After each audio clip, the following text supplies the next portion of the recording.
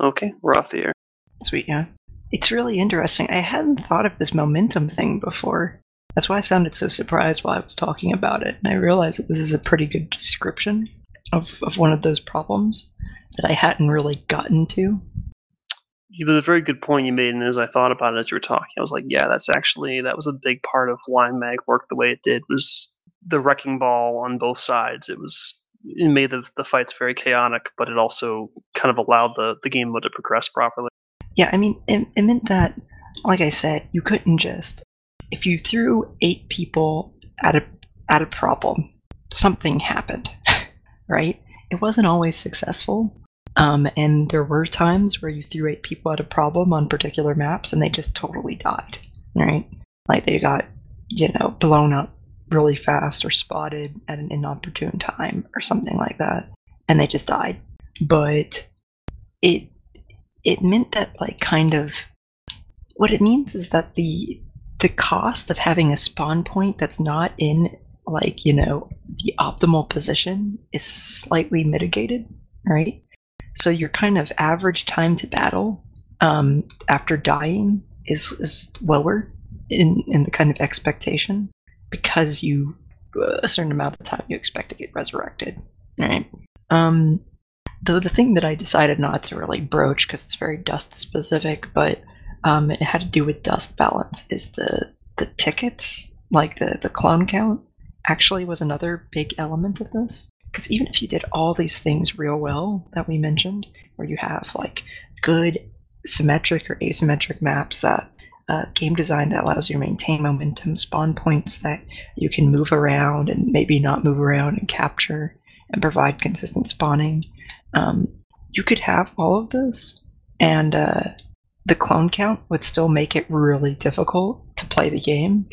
Because what I personally really started to notice, and this is something Zarya, who isn't here to bash me over the head, Zarya always really disagreed with me on the clone count issue, but like when you're trying to play the tactical option and your team does not have, if your team has even, 0.99 KDR or 1.01 KDR, but the 7 people you send to a point have 0.8 versus the 7 people that they run into.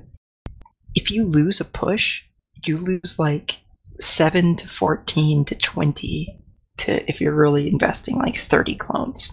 Like, and that would be, 1/5 of your pool at maximum. So there was at least one game, and I'm kind of embarrassed by how I let it, because I was a bit of a dick, but like, well, not a dick, but I was a little bit of a, I should say, negative Nancy. We got to a point in the battle, and we were fighting this thing out, and we hadn't lost yet. We were in a bad position versus one team or another, and I looked at our clone count, and it was a surprise to me. I looked at it, and I was like, oh, we can't win.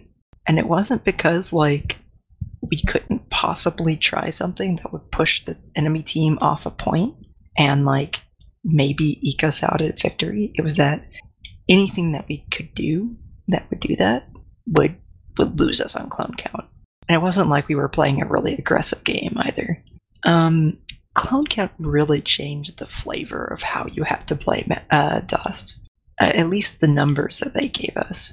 Yeah, and I mean, you'd even have it would affect the meta at points too, where we had a PC match where, as it were, we lost a battle and our clone count after the battle was like 16. It was like, why bother even showing up for the next fight? There's no way you can win with 16 clones, so it's like it's pointless. It was kind of bitter because it's like we haven't lost the district, but we're going to, and there's nothing we can do about it. There was no really. I don't know. I didn't like the fact that we had to skip a game because it was pointless. You would go in for 5 minutes, lose your 16 clones, and call it a day. Like it wasn't even worth showing up, which doesn't leave a very good taste in your mouth. Well, don't you always get like 2 clicks of production if you win? So like, I mean, it would still we be low. lost was the issue. We lost, so it was like, yeah. So Yeah. we didn't get production, and we had 16 clones left. And if that's the way they want to design it, where you're punished, I mean, you should be punished for losing. But there's a point. It was like why bother? It effectively it didn't make it an enjoyable experience because it was like, well, we didn't really lose the district, but we did. Like, I was a big proponent in PC of completely kind of gutting that approach where, if you're going to schedule a game, then it needs to be a good game. People need to, ultimately, the meta game is bullshit. It's bullshit that some people are interested in. A lot of people aren't going to be interested in. And in the meantime, it's all a channel so that you can actually generate a fun match. So if you've got these mechanics where the match is not going to be fun for one side or the other, it might be hard, right? But if it's not going to be at least baseline enjoyable, maybe, then why is anybody playing? Eve kind of doesn't suffer the exact same problem because it wasn't as instanced. If you don't want to turn up to a battle in Eve, you just don't turn up and you lose infrastructure, which is all right. Yeah, I mean that's a sacrifice you make. But as opposed to Dust, where it's everybody kind of acts like you're going to turn up, and then it's of course you're not going to turn up because you're not going to have, I don't know. But yeah, I guess I hadn't. It was that match, and a couple of my guys really understandably took the piss out of me. They weren't super harsh, but they were you should have acted like it was fine. And I'm you're right, I should have acted like it was fine. But it was that match that made me realize how much I structured how we played the game around that clone count, right?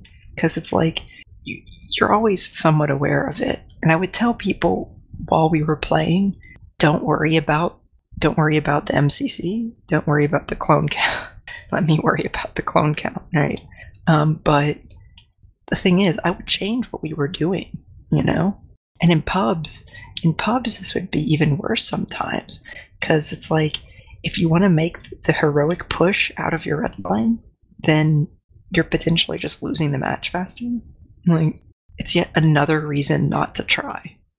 Yeah, it's definitely a mental block where it's well, I could, but what's the point? It's not going to pan out to anything. So you usually just kind of give up at that point. It's not fun. Battlefield did this, and they do this in Battlefield 1 even more recently, where they have a mode where the attackers have just a certain number of tickets every time, right? Every phase to try to take the phase. But the game is so much more frenetic, and it has so much momentum because of the spawning mechanics, that I feel they can tune that a lot more easily. And it seems like it's faintly well tuned from what I watched on a stream or two of people playing that game. Because it always seemed like the attacking team, if they won, they would come close to losing on the number of tickets that they had.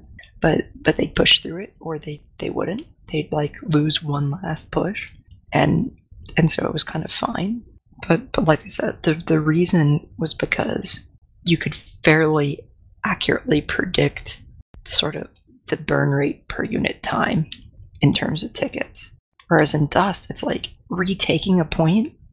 Retaking a point would be 20 clones, right? That's kind of your trade-off versus a competitive team. Hey, Pokey. Yeah. Did you actually get the comment about Frame in your thing? In what? Your shout out. I did. Yeah, I talked about Frame. Did you? I didn't remember it. Okay, whatever. Yeah, okay, no, whatever. I think Lether, and then I said, talk about Frame and, congrats and hope you do well and all that. Yeah, they did. Okay, I probably just ignored it. That's fine. You're just gonna edit it out anyway, so. But yeah, Lether, I mean, I think the way that the win conditions for battles could also probably use quite a bit of tuning, or the loss conditions for that matter. Yeah, I don't think they're going to bring it back.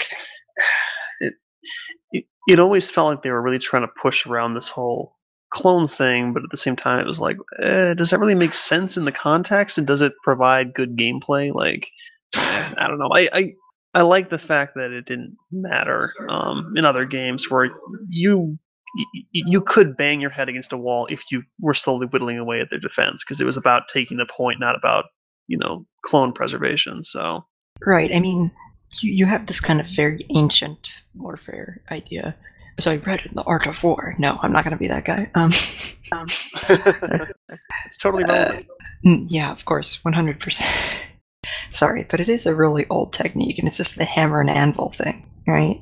Um, and the thing is, in Dust, it was very difficult as an attacker to create an anvil, right? Like, because the idea is that, you sort of start throwing people in a particular direction and forcing your opponent to reallocate forces at a particular location to stop the kind of frontal assault. And maybe that frontal assault wins, but it probably doesn't, right?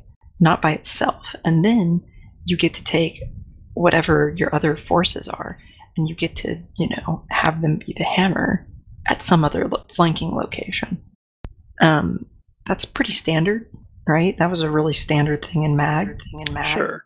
I guess one of the only more kind of quote-unquote advanced tactics that, sometimes popped up if you're having a real hard time cracking a team by just going left and right, is that, you sent most people left, and then you crashed a team in an APC into the middle left, of the bunker line. So you run an APC down the middle into a gate. It probably gets blown up pretty quickly, but everybody gets out in a squad and ticks the second to the left bunker. And suddenly, this is the hammer, right? And the people who are actually fighting the far left or the anvil didn't happen too often because it often wasn't necessary, right? Usually you could do well just by putting 4 squads on the left or whatever. But this is something you couldn't really do at all in Dust, because if you sent people at a particular location, even if, heaven forbid, it was almost impossible to keep the momentum to even, be a kind of anvil, right? You couldn't just attack from a position and repeatedly throw waves of people from that position. It was very hard to do that. Even if you did, you would probably lose at least half as many clones as usual, if not twice as many, trying to do that. And you're still only getting one objective. Yeah, I mean the cost of failure for a push was way too high, and it would cascade until a point where it was like, well, why bother? So yeah, on top of the in-game monetary cost. Oh yeah, which is also crippling for people when it's if they have a superior position, you're just trying to break in and throwing all your expensive stuff at it. I mean, I did vehicles, so I'd get blown up twice, and it's like, well, shit, I guess I'm in the hole for the next 10 matches. It was I don't really want to keep doing this right now because it's clearly not working. Yeah, and it would be this really depressing situation, right? Because it's you don't want to take out your nice stuff because you're probably going to lose it, and it's not going to make you money on the match. And if you go in and you're crappy stuff, then you're probably just going to die. And meanwhile, your opponents have probably slightly upgraded because they're in a very comfortable position. Sure. I mean, once you're entrenched, you're good to go. I mean, that's how almost all the matches would play out. Yeah, I mean, at worst case, your opponent suddenly from pulls off a miracle and pushes you back, and you lose 1 proto suit. Right? It hurts, but it's not the entire match. You can still draw even. And meanwhile, for most people running proto suits, yeah, you've got a sweet PCS raining down in your pockets. Now that was a completely separate problem, but yeah, I sort of wonder. PlanetSide 2 is probably a good game to look at and try to understand about this, because they didn't use the battlefield system, and they also had kind of APCs like Mag, but they didn't wholly devote themselves to the Mag system.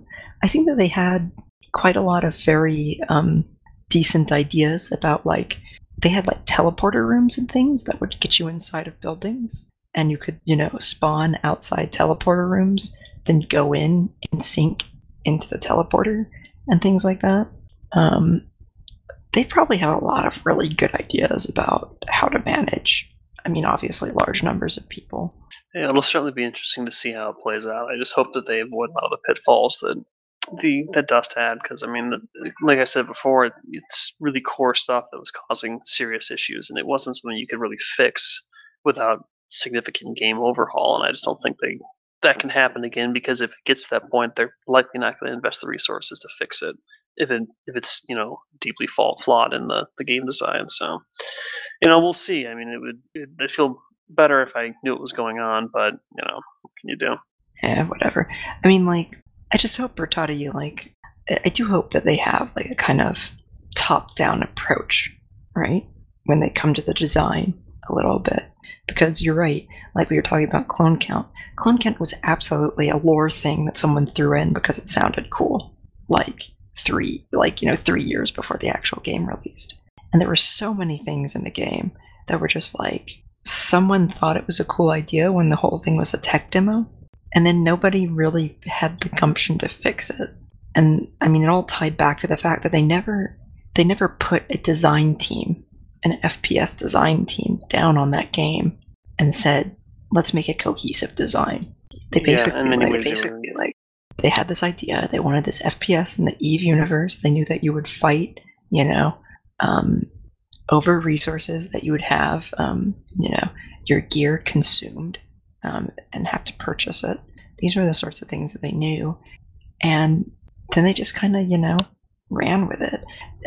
It kind of even feels like Skirmish 2.0 was totally a placeholder game mode, right? Like, oh yeah, it was thrown in at that E3 build. It was a replacement for 1.0. You get the feeling that they threw out 1.0 because it was a technological nightmare, Frankenstein monster, and it's like they were never able to kind of return and come up, partially because of resource constraints and the way that engine worked. They were never able to change it, right? And I think that their lack of experience with map design was also causing a lot of problems with Skirmish 1.0. Is that the concept was sound. I mean, it was like I said, effectively, or very similar to Sabotage and Mag, but the map itself had its fair share of issues, and I don't think they had the confidence to actually properly balance a map like that, and so they just abandoned the whole idea and said, well, we'll just do kind of this quick nebulous. We'll use the large socket as a map, and we'll just kind of scatter stuff around and call it a day. Because I meant to leave a while ago. Actually, you are recording. I'm still recording, yes, so we could actually put this in. It could be the post show. At this point, yeah, I mean, it's sort of running on into like who's going to listen for the entire time frame. We could put a second listing that's like, for people who really want to, here's the rest of the show. Call it a post show. Post shows are very common for this sort of. Yeah, do it. You can always like clip out, like, you can also do like the full masochist mode and just like clip out only the particular map discussion. No, you gotta leave. I want people. If you really want to make your brain hurt. Yeah, exactly. Hey, so when was Skirmish 1.0 and 1.5 in the game? Because I don't ever remember playing anything like was described. Those game modes. Early closed beta. Okay. It was largely taken out, I think, due to the fact that your PS3 had like a 95% chance of hard freezing every time you tried playing it. I'm not even really kidding. It was awesome. It was effectively every single time. There were certain, like, if you got the biomass map, you were fucked. Like if you got the communications, you'd be okay. That's the big tower with the disc. Yeah, but if you got like the communications, you're okay. But the biomass, good luck. As soon as the mode got to stage 2 and you went into that base, you were guaranteed to freeze before the end of the match. Like I didn't make ISK. I didn't make. Well, this is back when the beta had set times on only certain days. So you had like 8 hours to play, and you go in and freeze. Restart, go in, freeze. I'm like, my PS3 is going to die if I keep doing this. I'm like, I finally told them, I'm like, I want to keep testing your game, but it is literally unplayable. I can't finish the match. That's like the most dusty thing ever. Well, and that's the technical issues Lether was talking about. Is it the shit just fell apart? Like it was bad. I'm led to understand that it was like they had a moving MCC, and as we've been told later on, it was a second transparent map layer, and the actual map that you were playing on was moving underneath the MCC, and that's how they. Oh, you didn't know this? Yes, this is. I didn't know that. Yes, that's the yes. Yeah. I didn't know how much of that was CPM knowledge only or what, but yes, I don't know. It was a very broken game. That's hilarious. Oh my god! The MCC never moved. The map did. Well, it was the two maps moving against each other. Basically, it's really hacky. And that's why it was never coming back. Yeah, I mean, everyone was like, why can't we do that again? It's like, and in fact, like, that's why they NCC then. Who cares? That's why they told people, right? I think that's Oh my eventually God. why, Soraya, that it kind of got into, I think, the semi-public consciousness in terms of Dust. Like, at least the people who are keeping up with it, because that was the answer. That was why they weren't bringing that back. Jesus, I never Fucking knew. That's I had a Inception, friend. bro. I had a friend who played the early beta a little bit, and he really good friend. He's the person who got me into getting a PS3 and playing Mag back in high school and whatever. And so he played a bit of this, and his favorite thing were the stairs. And I say this. Sorry to cut you off there. I actually have to go. I got people waiting for me, but feel free to continue. I'll talk to you guys later. Yeah, Dude, absolutely. Pokey. Good I to want find you, to get up Pokey. the stairs, and I gotta go. Yeah, it's probably a good place for me to wrap it up. So it was the stairs that were his favorite part of the game, and the reason is because if you went into one of these bases on old Skirmish 1.0 maps and you ran up stairs, it's like it had to render a bunch of stuff. Like if you went into a different level of the map, like in terms of z-axis. I don't know why exactly, but if you ran up the stairs or downstairs, your screen would freeze for like 2 seconds.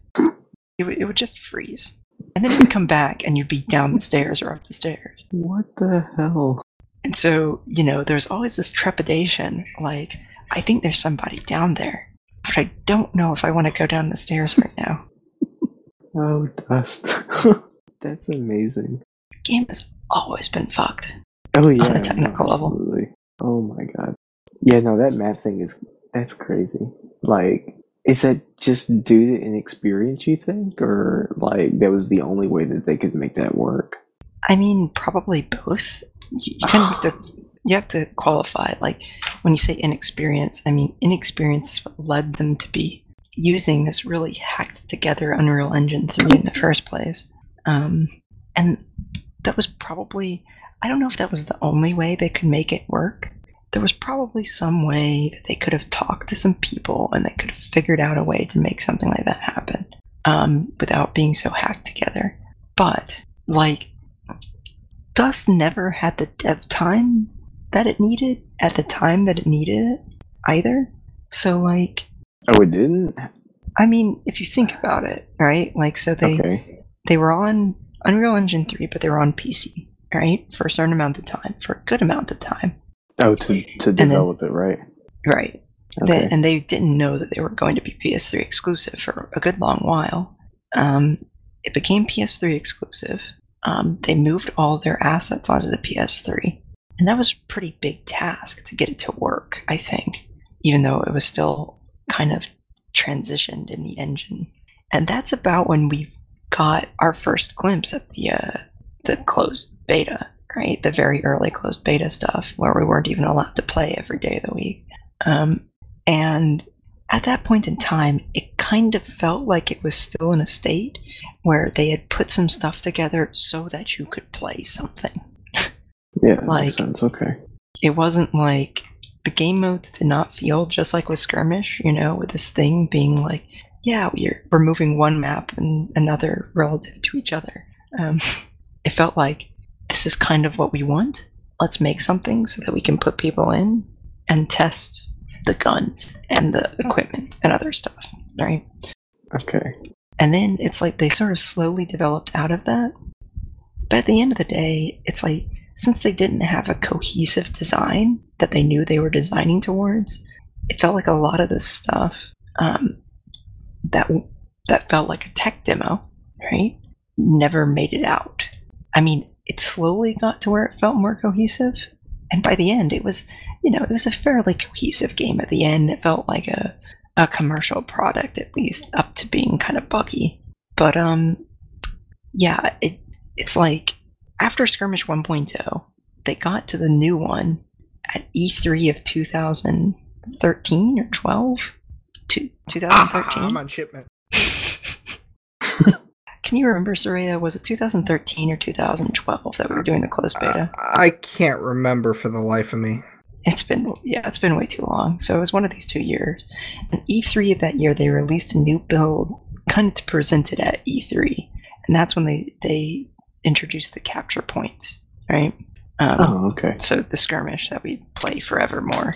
And even at that point, the game was still in closed beta, and it wouldn't go into open beta until I think January. Like 20, it would have been 14 or 2013? I think it was January 2013. Now that you mention it, because 2014. Because open beta, they started putting definitely codes in the PlayStation boxes, right? Yeah, it was definitely. Yeah. It was definitely 2013. So it was 2012 when the closed beta, the latter half of that. Yeah, that makes sense because I remember playing maybe a bit of Dust while the election was ongoing. So they did that, and then you get through the end of the year, and through the end of the year from E3, which was in like August or July or something. June. Yeah, there you go. So like that, the entire latter half of the year, they were trying to fix the kind of back end to integrate it, right? To integrate with Eve, with Tranquility. Okay. So they were trying to tie up the loose ends with that. They were doing a certain amount of balancing, and then, I mean, you were probably playing at some point near here, because then, kind of January of 2013, I believe the open beta starts, and they're almost certainly starting work on Uprising, right? They were designing Uprising for maybe 4 months, 5 months, something like that. And ultimately, it was just not enough time even if they'd been cohesive and tried to do fewer features, they tried to put in a lot of features simultaneously, and none of them got the work that they deserve. But even if they had fewer features, it's like they were basically trying to design the entire skill tree and the character tree, kind of redo most of the equipment, introduce a certain amount of new racial parity, introduce planetary conquest, change factional warfare. I don't know, man. They were just trying to do a lot of stuff, and they did not have enough time to do it. Wow. And then we kind of went on a roller coaster ride of whether they were investing resources or not, right? Like, after Uprising, they were still theoretically supporting Dust, but they decided to move on to that schedule where they were updating more frequently to try to work out the Oh yeah, that's right. Where they were trying to work out all the technical bugs. Yeah, because they were going to have an update every month and a half. It felt like. Yeah, something like that. It's like every month or every month and a half. Yeah. And they were also really hopeful that they would be able to do stuff through server-side patches more frequently than they really were. And like the thing was, every time that they would release a new patch every month and a half, it would have new stuff in it that just didn't work. Man, do you remember the active scanners? On. Oh God, maybe. Like, the active scanners were put in and out of the game multiple times. Oh, were they really? Yeah. And the very first time they went in, they just absolutely didn't work. And it's like, kind of the eventual use pattern was that you would hit them and they would, pulse once and then go on recharge. Like, when they were originally put in, you kind of would hold the trigger and it would animate the kind of prongs opening on the scanner, and you could hold it. And so, initially we all had the suspicion that you kind of needed to go around holding the thing and like pointing towards, but it just didn't work. Oh, it didn't work. Which we all found out very quickly. But and then it was, I don't know if it was removed or if nobody used them until they finally fixed them. Anyway, I wax eloquent. The point is, like, you're right. They kept on putting shit in the game. People on the Eve side kind of said that the mistake was on the PlayStation 3. Oh yeah, absolutely. I don't know if that's true, though. I think the mistake was deciding to put it on the PS3 so late. That, and a lack of actually cohesive design. Like, at some point, if you watch the evolution of Dust as like a project in CCP, it's like they had this idea, they made some trailers, they spun up the Shanghai team with CCP Pretoria and then Lake Jart, I believe, were kind of the very two first people who looked into that. Maybe I'm forgetting someone. It was definitely Praetorian and someone else. And it's like it started very small and it ramped up very slowly. And because of this, when they finally devoted resources to it just was kind of a mess. Yeah, and then like when it came out in 2014, the PS3, had like a year and a half maybe left of its life before they introduced the PS4, right? Or did the game come out in 2013? Regardless, whenever the game came out, 2 years or a year and a half later, the PS4 was announced and released, which I always thought was really silly because they had trailers as early as 2009. Right, they had the 2009 trailer back when it was on PC. Wow. So it had been on PC, and then what's clear is that they had negotiated with a bunch of different companies, and Sony had given them the best deal. Right? Mm-hmm. Like Microsoft was pretty much impossible to get MMOs on Xbox 360, right? Because they were really demanding about how it would like subscriptions and microtransactions would work with Xbox Live. Honestly, so Dust might seem like it was kind of a flop in and of itself, but it really taught Sony a lot about how to integrate microtransactions with the PlayStation Network. And this was a big deal for them because it was the first game that really kind of comprehensively did that. But yeah, like you're right, they had trailers way back, and it was this transition from PC to PlayStation. And also, you're right, inexperienced. Like if they'd been able to write their own engine for PlayStation 3 quickly enough, maybe they could have done it, right? But like trying to hack Unreal Engine 3 in a game that was really ambitious resource-wise, that was kind of really doomed to failure, I guess. Because if you look at MAG, right? MAG had 256 player battles on the PlayStation 3. And it would lag a bit, but you could put all 256 people in a location. People did it once or twice. It's not just like, spread them all out or it doesn't work. It didn't run perfectly, but you could put them all in place and continue playing. And they were constantly running into memory problems in MAG. Sigurd would talk about this a lot, but they managed to do it. And the way they managed to do it was they had a homebrew engine to make it happen.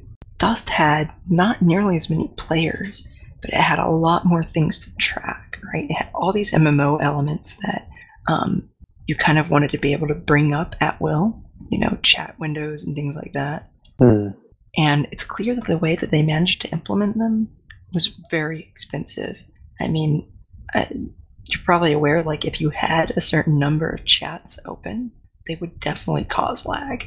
See, I heard that, but I never, and maybe it's just because I didn't know how to look for it, but I never, in my memory, noticed that, the number of chats I had made me lag. But like I said, maybe that's just because I didn't have the right number or, a whole other number of reasons. Did you ever, but I definitely heard that from, obviously more than one person. Did you ever play on like a completely new character on a completely new account? Not a completely new account, no. Yeah. You're right. I played on a new character that wasn't on a new account even. And the game was just smoother. Like, and I sort of wondered at the time and still wonder, because you're right. It was noticeable at that point, but it wasn't as noticeable for me to add chat or subtract chats. On my main character to a certain point. I kind of tried to keep them relatively low, but there were a certain number that I just wasn't going to leave because I was part of Alliance leadership. Right. And I kind of think that one of the things is that Corp Chat was not in delayed mode, unless you were in delayed mode. In terms the chat of, channels were delayed? When I say delayed mode, I should say like kind of semi-anonymous mode or whatever it is, right? like if you had a chat channel go over a certain number of people, I'm pretty sure it wouldn't list all the people in the channel. Oh, yeah. Okay, I see what you mean. Unless they talked. And that's Right. what it would do for the NPC corps, right? They were all in that mode. So that channel would be in that mode. Local would be in that mode. You'd have no alliance chat because you wouldn't be in an alliance on a new character. And you know, in match you would have squad and team. Mhm. So like, I sort of wonder if there wasn't some kind of threshold, because I swear I played on a couple matches on new characters. At least once I did, you know, the kind of scum of the earth thing, where I went in as a new character and played in the newbie mode and, like, you know, gave my character a Gek or whatever. Mhm. And it's not only that people were shit, they were. It was like the game ran really well, and I ran into at least one other guy who was clearly doing the same thing. And I don't know, I had a Pokey kind of spoke to this. I always ran in standard gear in Dust, in pubs, and I had a really shitty time. Eventually. Yeah. Eventually the game got real unplayable for me. I moved up to advanced eventually, and that alleviated some pain, but like, even then the game had gotten too far gone. Because everything that would, you know, kill you is fucking, oh my god, it's another proto gun or another proto suit or whatever. It's just I could live.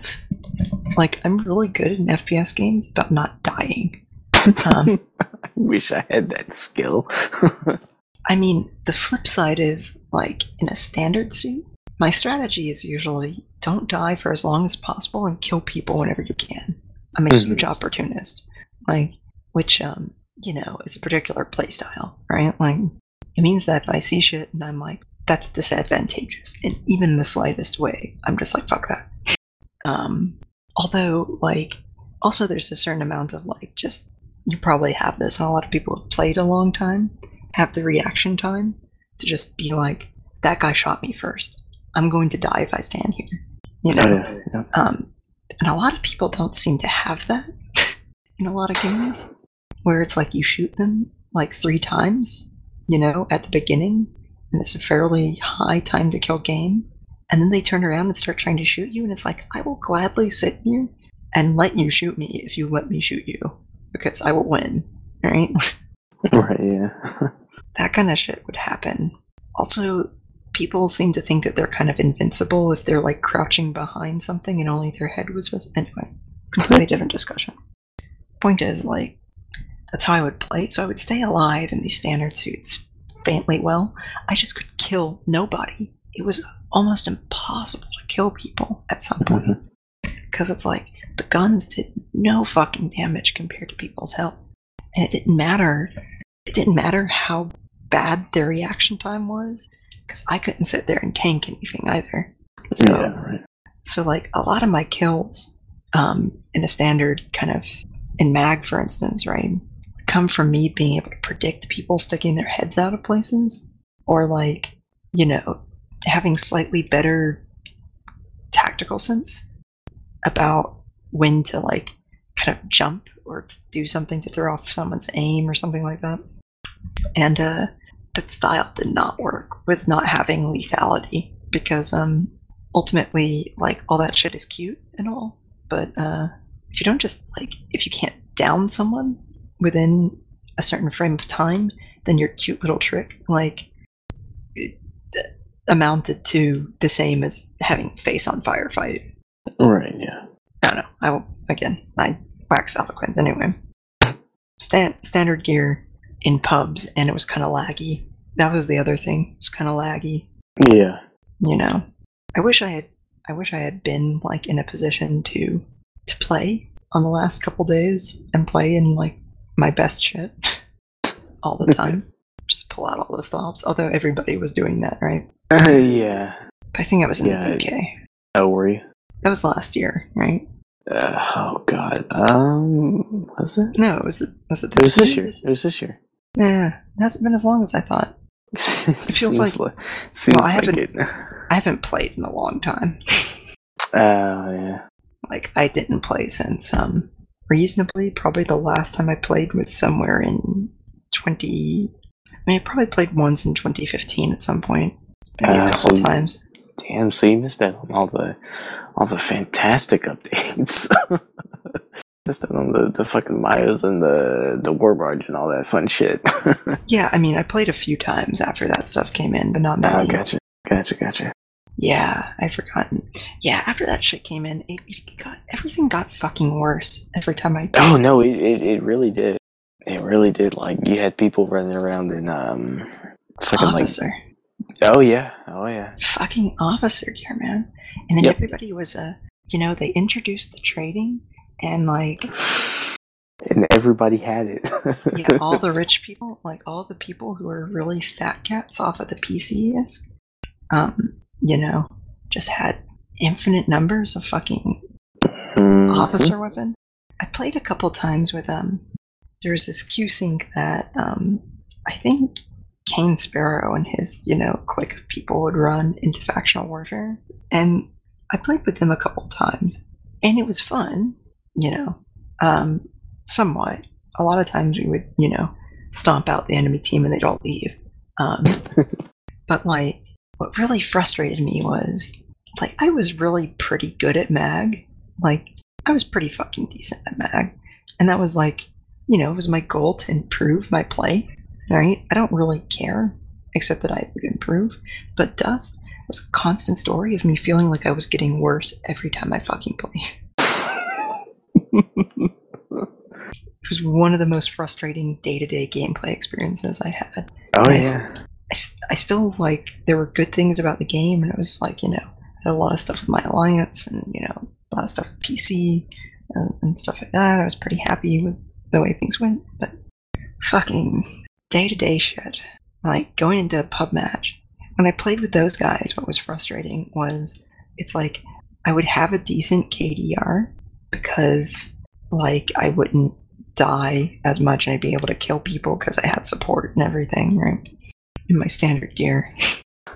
But I would never have anywhere near as many war points, right? And this frustrated me because, you want to be, like, decently high on the board. Yeah, because you look down the bottom, you see that guy only had, like, I think it got to a point where, like, 1,000 war points or 1,500 war points was like, man, that guy did nothing. Yeah. Like, I would have stuff like 13 and 2 KDR, right? Mm-hmm. Which is good, right? It's good in terms of raw KDR, but like, and there'd be a guy, but the guy in first place would have 25 and 4, mm-hmm. and he'd have like a bajillion war points, and that was the thing. You're not in proto gear. Like, you can't even push consoles and shit. Yeah, or just throw down an uplink and get, was it like 25 points or something every time somebody spawned? Yeah. And just let that build up. Throw it under a fucking set of stairs and get the entire goddamn team stuck. That's what pissed me off the most, was people like that who would throw their links. There was like it was that one bridge map. I can't think of the name of it. That's another thing. Nobody ever knew the name of those damn maps. I mean, was it Spine Crescent or was it not Spine Crescent? See, I couldn't even tell you which one Spine Crescent was. I used to know these, but I've forgotten them. Fuck. There's a tower, and then there's a bridge. I can describe the whole damn map. There's a tower, and then there's a bridge. And then if you're looking at the bridge, the tower would be behind you, and then behind the tower would be like, it'd be like that ramp thing. Was it a ramp? Well, wasn't there that ramp thing, and then there was like a void? It was just like a cliff. Yeah, you couldn't jump off of or anything. But you could jump off of it, and then you, like, on the distance you could see like the fucking lag facility or whatever. But there would be a point there, and there's a bridge. Yeah. There's a cliff, right? You would go across the main bridge though, and then there would be those. It would kind of dip down to the sides, and there would be those 2 stairwells on either side. And go back behind the stairs, and people would throw their fucking links back there, and it would look okay. That's a decent looking spawn, but no, it would just be a clusterfuck. People getting stuck in there, and then you'd be making God knows how many war points just by fucking people over. Yeah, it's pretty fucking classic. And I mean, like, eventually, Logis, would be like, it's not that they, like everyone had this discussion, right? It's not that Logis didn't deserve war points. It's just that like it eventually got to the point where logistics players were always going to have the like the highest war point total because the repairing gave a lot. Well, and there was no cap on it, on repairing either. You know, you could sit there and rep a guy that had, you know, a sentinel that had however many hit points of armor, and, you know, you would just constantly get the, was it like 25 per rep or something? You constantly get those 25 triage points, and it wouldn't stop. But then I think they introduced that thing where you got, you know, say 1,000 war points from repping, and then you would have to back off and wait a bit for it to reset, if you will, before it would start giving you points again. They had some kind of rate limit on the amount of war points you could get. Yeah, whatever that rate was. Can't remember. I didn't experience it too much because I didn't do the Logi thing, but that was to prevent the, I say that. There was also that deal where, like, were you around when the Goonswarm people figured out that you could damage your own shit and repair it at one point in time and get I didn't know there were goons and dust, but I didn't know you could do that. It was there are goons everywhere. You just don't know it. Well, I specifically remember Braken maybe being involved with that. Oh, that's right. He's a goon, isn't he? Yeah, it was Goon Feet that figured that shit out. And what they figured out at one point was that you could damage like a vehicle by running it into a wall, or you could just like jump off of a hill or something, and then people could repair you, and it would give you points. Oh yeah, we would do that in factional warfare sometimes. We would have our heavy sit, and then I would start repping him, and then the other guy would just shoot him, and it would give me points for it. So yeah, what did they combine this with? I think that it was that there was what were the ways to get negative war points? What? It's like there was some way to lose war points or some shit like that. I'm trying to remember how they did you lose war points for team killing, maybe? Yeah, but this team killing wouldn't have been in the game at that point in time, so I can't remember exactly. But it was like what ended up happening was they figured out that the way that the counter was working for the orbital strikes, it was saying when war point total crosses this threshold, and they weren't really caring about whether you crossed that threshold multiple times.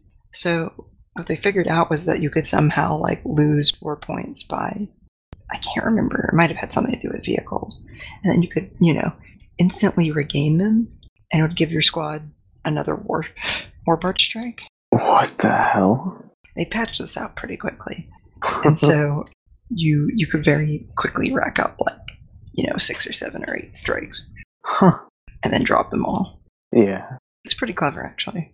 Yeah, no, I didn't know you could lose war points. I didn't hear about that negative thing at all. I can't remember. I remember this was the mechanic, but I can't remember how they lost war points. Oh, I think you could team kill people.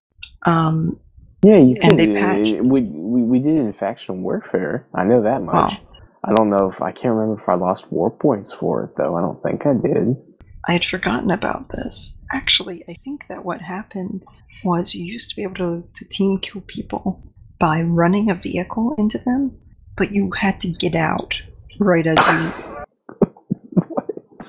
I think I'm remembering this right. Soraya, are you still here? Do you remember that? No. What are we talking about? I'm playing Call of Duty, man. I can't pay attention to both. I understand. I got it. I'm trying to remember though. Was it that you were able to team kill people by starting a vehicle with momentum and then getting out of the vehicle? I don't remember that at all. I seem to remember something like that. But there was some way that they were losing war points. This is why Dust is the best game ever. It was patched out exceedingly quickly. Yeah, I'm sure it was. After people got kind of suspicious. The things people think of. Dude, Hawk and Pete was a crazy man. Like, was he? He pretty much put together all of the pieces of the district logging shit.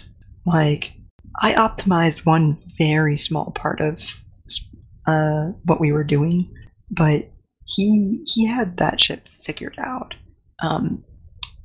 So if you recall how that shit worked, it's like what you did was you launched an attack on your own district, and what would happen is if you did not complete the battle, if nobody won the battle after like an hour, the kind of world server assumed that the battle like fizzled, right?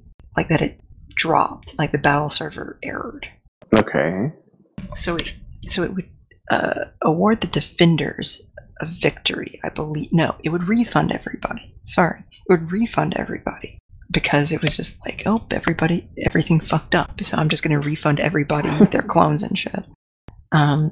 Meanwhile, if you then, after the hour expired, completed the battle on one side or another, the results didn't count at all for the purposes of PC, right? But the battle server still had the authority to request funds to go to your wallet.